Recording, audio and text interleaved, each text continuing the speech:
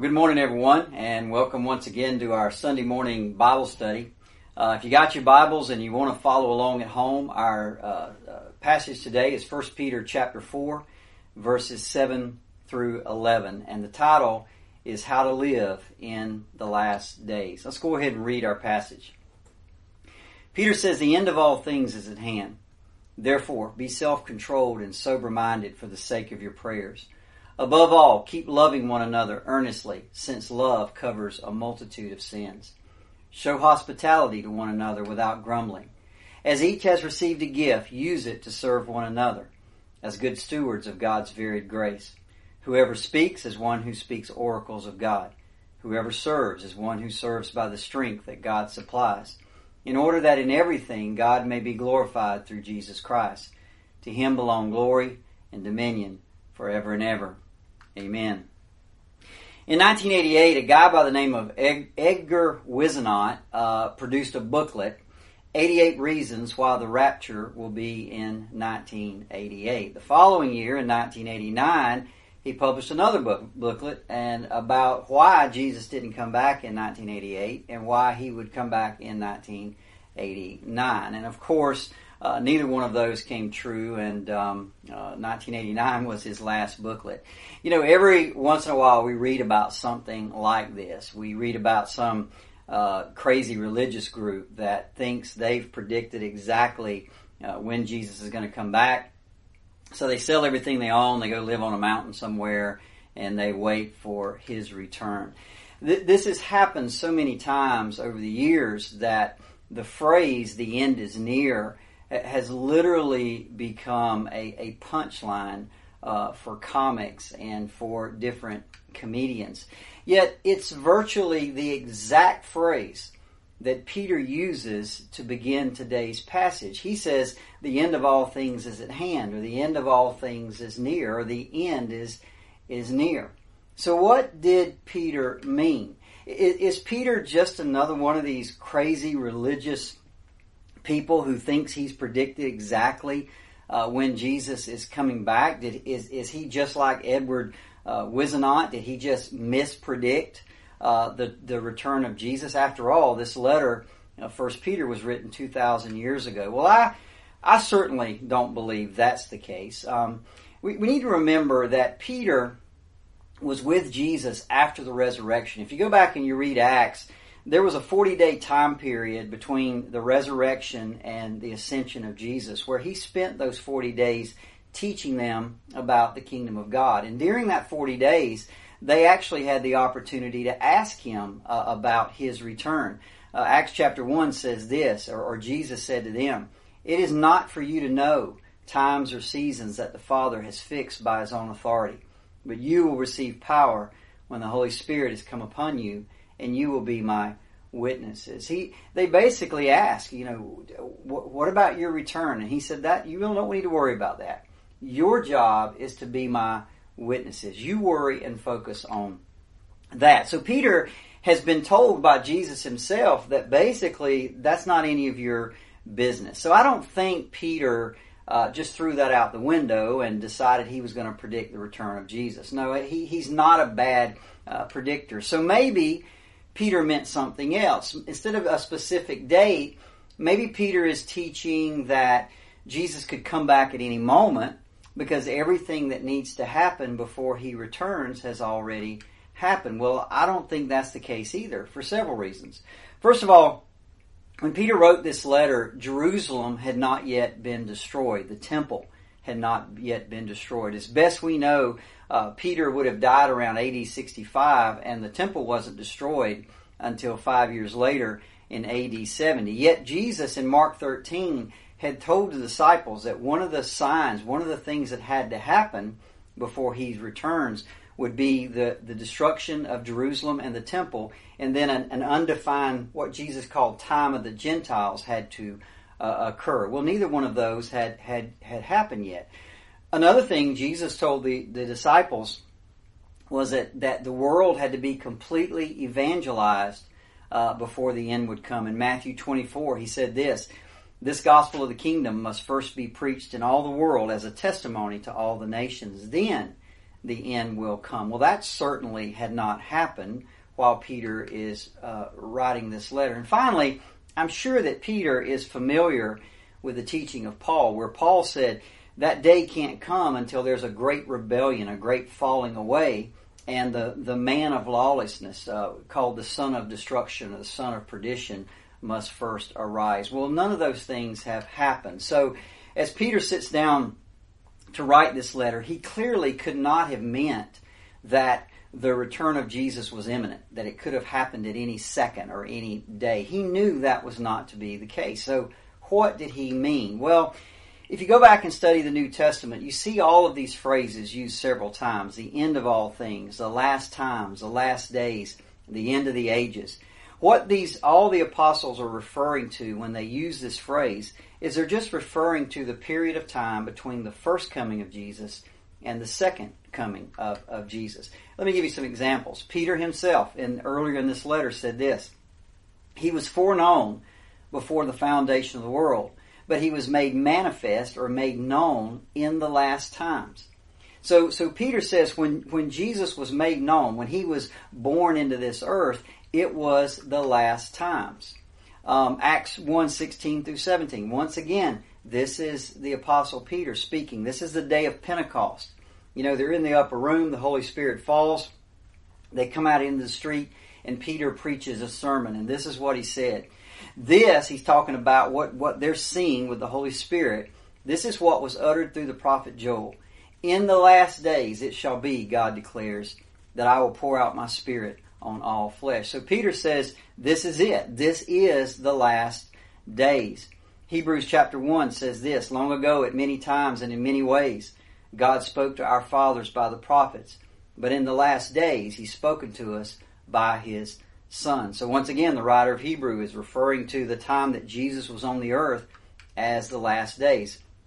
Hebrews 9:26, talking about the crucifixion of Jesus, said this: for then He would have had to suffer repeatedly since the foundation of the world, but as it is, He has appeared once for all at the end of the ages. Now again, he's talking about the death of Jesus at the end of the ages. So what you see here is when Jesus Christ broke into this world as a little baby, born in that town of Bethlehem, the final era of time on this earth began. The clock started ticking. And this age, regardless of how long it lasts, is known as the end of all things, the last ages, the last times, or the last days. Now, 2,000 years have gone by, and numerous predictions, Edgar Whisenant and numerous others have come and said Jesus is returning on this date, and He's coming back on this date. And they've all proven to be false. And as I said earlier, the idea or the phrase, the end is near,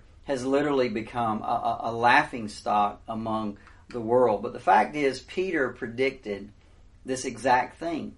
In his second letter, chapter 3, Peter says this: knowing this, first of all, that scoffers will come in the last days. Now again, he's saying scoffers will be in the 1st century, scoffers will come in the 5th century, in the 15th century, and the 21st century. Sometime in these last days, in this last era, scoffers will come, and they're going to say, where's He at? Where is He at? Where's Jesus? This Jesus y'all keep talking about, where's He at? And Peter says this: don't overlook this one fact, beloved. With the Lord, one day is as 1,000 years, and 1,000 years as one day. I love what Peter says, that don't overlook the fact. This is a fact. God's view of time is different from ours. In His view, Jesus has only been in heaven 2 days. 1,000 years is at a day. He's only been there a couple days. So it's not that long with God. His patience is meant to lead us to repentance. So I started out the lesson like this because I want you to see that when Peter talks about the end times, he's speaking in the same way that you or I talk about the end times. We understand that the end is near. It may or may not occur in our lifetime, and Peter understood exactly the same thing. So that makes this passage just as relevant today as it was then. The fact is, for you and I, the end really is near. The judge really is at the door. If anybody dallies with sin, thinking, well, I've got plenty of time, they are playing the fool. And the fact is, even if he doesn't return in my lifetime or your lifetime, the fact is we're all individually very near the end. I'm 57 years old, and my time on this earth is much shorter than when I began. And the fact is, I have no guarantee that I'll ever see 58. None of us know for certainty that we will be alive tomorrow. So we all should live in the light of the fact that the end of all things is near. If not for the world, then at least for us. Now, does that mean that we do like some of these wacky religious groups? Do we just sell everything we have and go live on a mountain? Of course not. That's not what we're supposed to do. We live with a tension. And this tension that we live with is this. We make plans as if we'll live a long life. At the same time, we conduct ourselves as if we'll die tomorrow. That's the tension that the Christian lives with. So in light of this, Peter has something to say to us. Again, look at verse 7. He says, the end of all things is at hand. In other words, we are living in the last era of time on this earth. Therefore, he says, this is how you should live. Now, he's going to give us some commands in 4 different areas. Number 1, prayer, the area of love, hospitality, and serving. But before I cover each one of those areas, I want to talk about the why. Let's go look at verse 11. You get down to verse 11. He says, I want you to do these things. And at the very end, he says this, in order that in everything, in order that in your prayer life, that in the way you love one another, in the way you show hospitality to one another, in the way you serve one another, in all of those things, God may be glorified through Jesus Christ. This goes back, by the way, if you've been with me through this study of 1 Peter, this goes all the way back to what we studied, I think in chapter 2, that this goes back to our very purpose as Christians, to the very reason we've been chosen, to the very reason we've been born again. Peter said in 1 Peter 2:9, you are chosen that you may proclaim the excellencies of Him who called you out of darkness into His marvelous light. In this passage, Peter's saying exactly the same thing. He's just phrasing it a little differently. He's saying, I want you to do these things in order that God may be glorified through Jesus Christ. Now, what does that mean, to be glorified? It means the same thing, right? To glorify God means to show forth His excellencies to others. Or to put it another way, it's to make God look good like He really is. It doesn't mean make God look better than He is. Our goal is to make Him as clear as we can to other people so that they can see how great and awesome and mighty and glorious that He really is. I was thinking this week about a picture like this. You know, a photographer finds a scene that he or she wants to capture, and they wait for just the right time and just the right lighting, and everything gets right, and they snap that picture. And then you and I come along and we look at that picture, and we don't say, wow, what a great photographer. No, if the photographer does his job right, then we revel in the beauty of the picture that he took. We don't sit around and think about how great a photographer he is. No, it's the scene that captures us. It's the beauty of the scene that captures us. After all, the photographer didn't create the scene. They didn't do anything to make that. They just capture it with their camera. The object is, we extol the object toward which they point. See, that is exactly what we are to do for God. When Christians properly glorify God, people don't say, wow, what a great Christian he is. Wow, he's a great guy. No, they say, what a great God he serves. John Calvin said this, we never truly glory in Him unless we utterly put off our own glory. Our job is to try to get out of the way so that people can see Him and they're not blinded by us. So this is what Peter is talking about. He's saying you are to live in these last days and you are to glorify God with your life, with your conduct.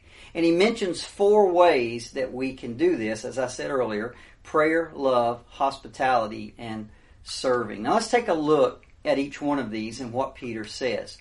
Verse 7, He says, the end of all things is at hand. Therefore, be self-controlled and sober-minded for the sake of your prayers. It's always amazing to me when I read the Bible that some of the greatest truths can be revealed in seemingly innocuous verses of Scripture. You know, if you just read through the Scripture, you might just read it and go on.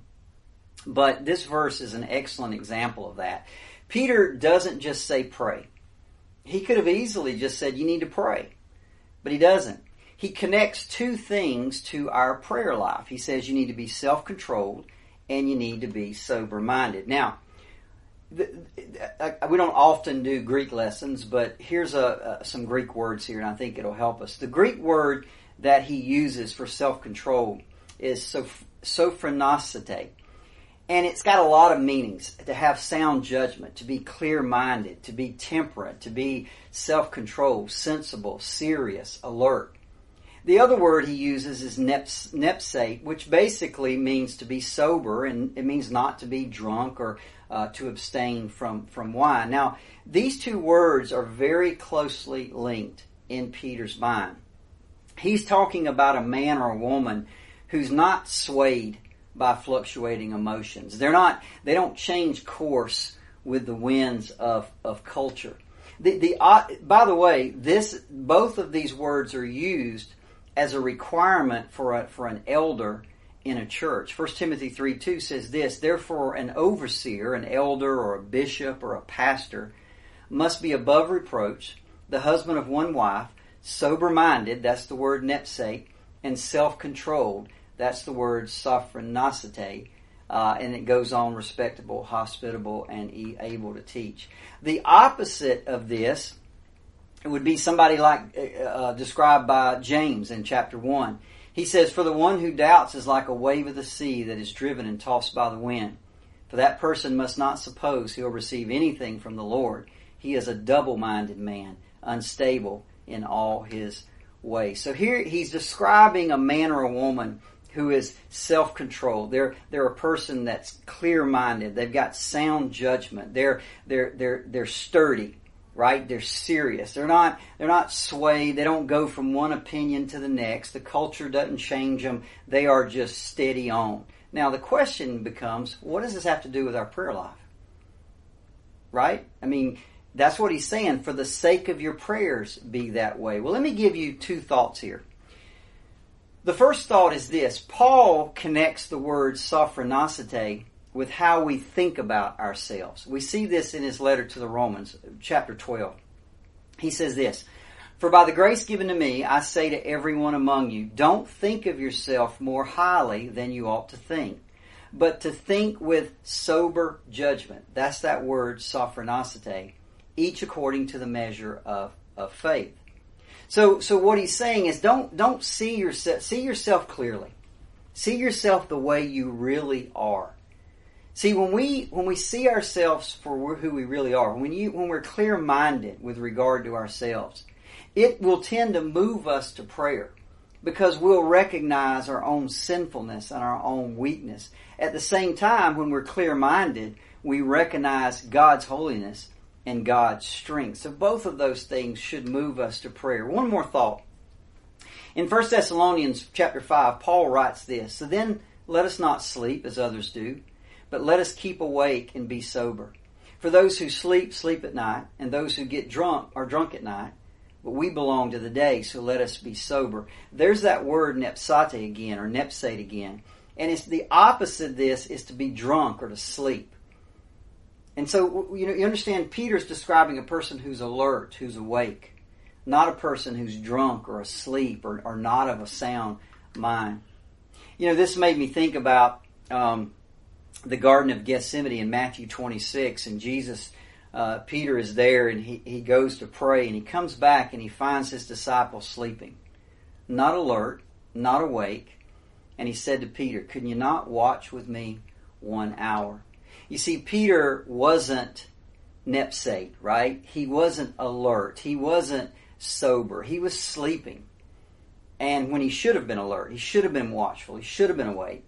And as a result, he fell into temptation and sin. You see, in these last days, our enemy is prowling about like a roaring lion. Shouldn't we be alert? Shouldn't we be in prayer both for ourselves, our family, our church, our friends, one another? The second thing that Peter brings up here is love. Look at verse 8. Above all, keep loving one another earnestly, since love covers a multitude of sins.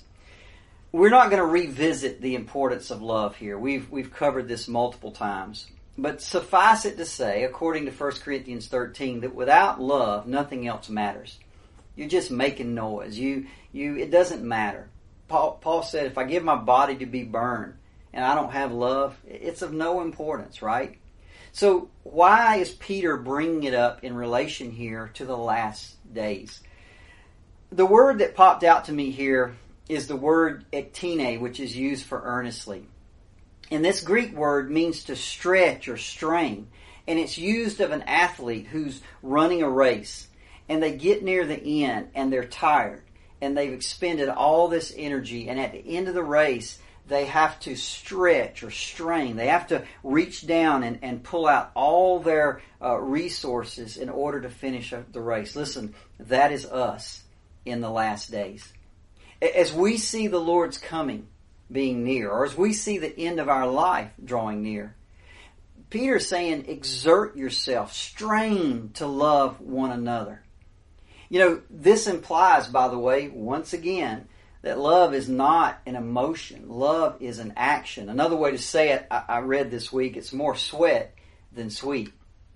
And I want you to notice how Peter kind of relates this. He references Proverbs 10:12. Proverbs 10:12 said this, hatred stirs up strife, but love covers all sins. I think that goes toward Peter's point. You know, the one who loves doesn't keep a feud going. I tell you, the world right now is full of hate. There's no love covering sin. Love says, you know what, you made a mistake, let's move past it. Hatred just wants to pound you with that mistake over and over and over again. And we're seeing it in this cancel culture where people are bringing up mistakes that people made years ago. And they're getting fired, they're getting suspended, all kind of things are happening. Love doesn't do that. Love doesn't do that. Love covers it. It doesn't mean you did wrong, you didn't do wrong. It's just saying, you know what, let's move past it. I forgive you. See, that's what the world should see from us in the last days. See, in the last days, the world, it's going to get worse and worse. But we should get better and better. We should be forgiving wrongs, not stirring up strife. After all, that glorifies God. What we're seeing in the world today, that doesn't glorify God. When you're keeping feuds going, you're retaliating, you're holding a grudge, you're just castigating people for mistakes. That doesn't glorify God in the least. We cannot be that type of people. Number 3, hospitality. Once again, this same exact word is a requirement of an elder. I just used this in 1 Timothy 3:2, but an overseer or an elder is to be hospitable. You got to remember, in Peter's day, there wasn't a lot of Hampton Inns. There wasn't a lot of Courtyard Marriotts. There wasn't hotels that you could stop and have a clean stay and be safe. Christians often needed a place to stay. Evangelists needed a place to stay as they traveled. So the church was always exhorted by Peter, by Paul, by James, open your homes, not just to your friends, but open your homes to Christians, even if you don't know them. In fact, the word hospitality literally means a lover of strangers. You see, this is love in action.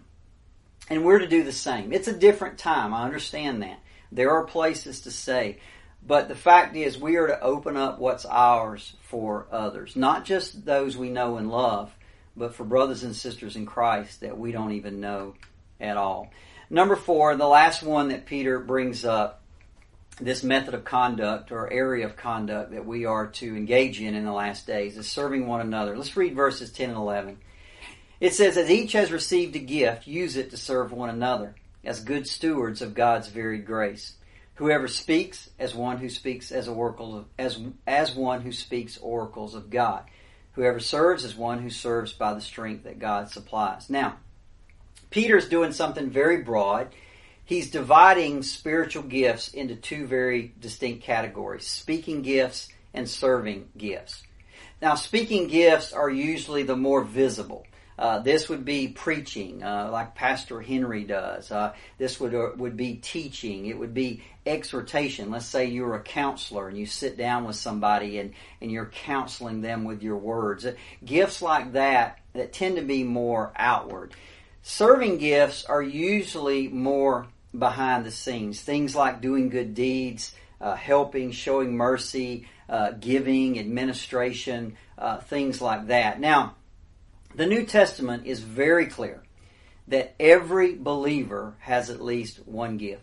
1 Corinthians 12:7 says this, "To each is given the manifestation of the Spirit for the common good." You can also see Romans 12 and Ephesians 4, where it talks about the same thing, that each one of us has a gift.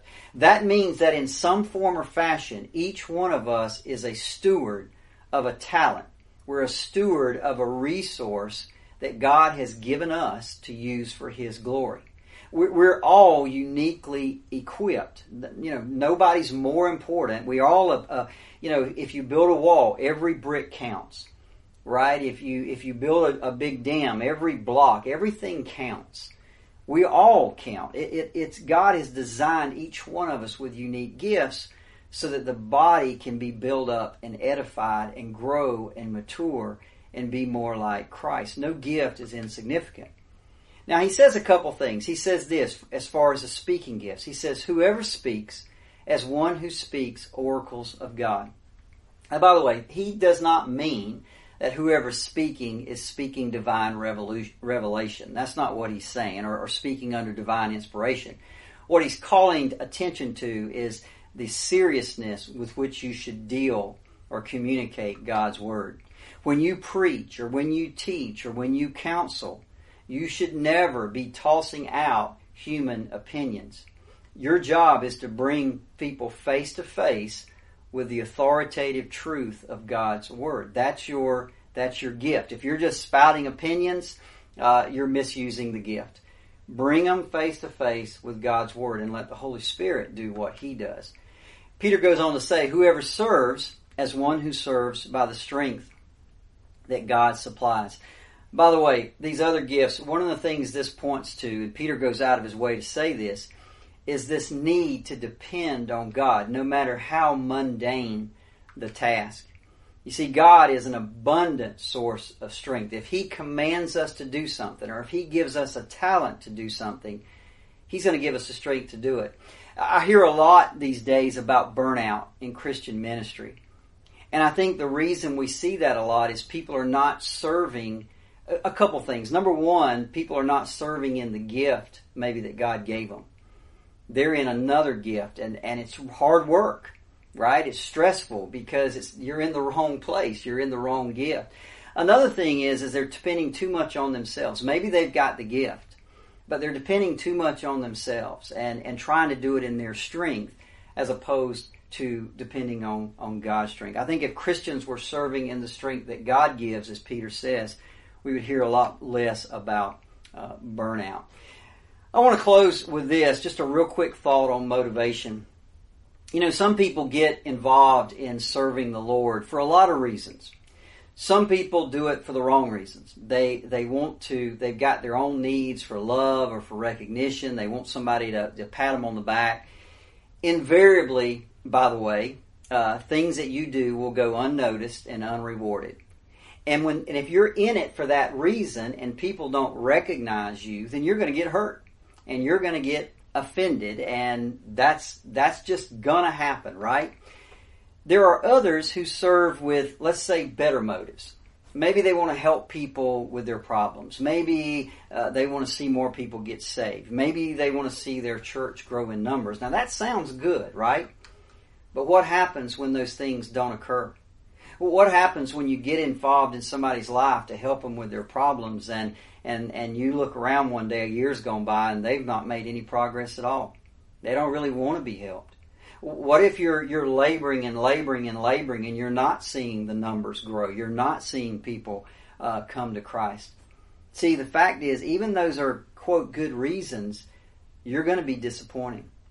So what should be our motive for serving God? Well, it's His glory.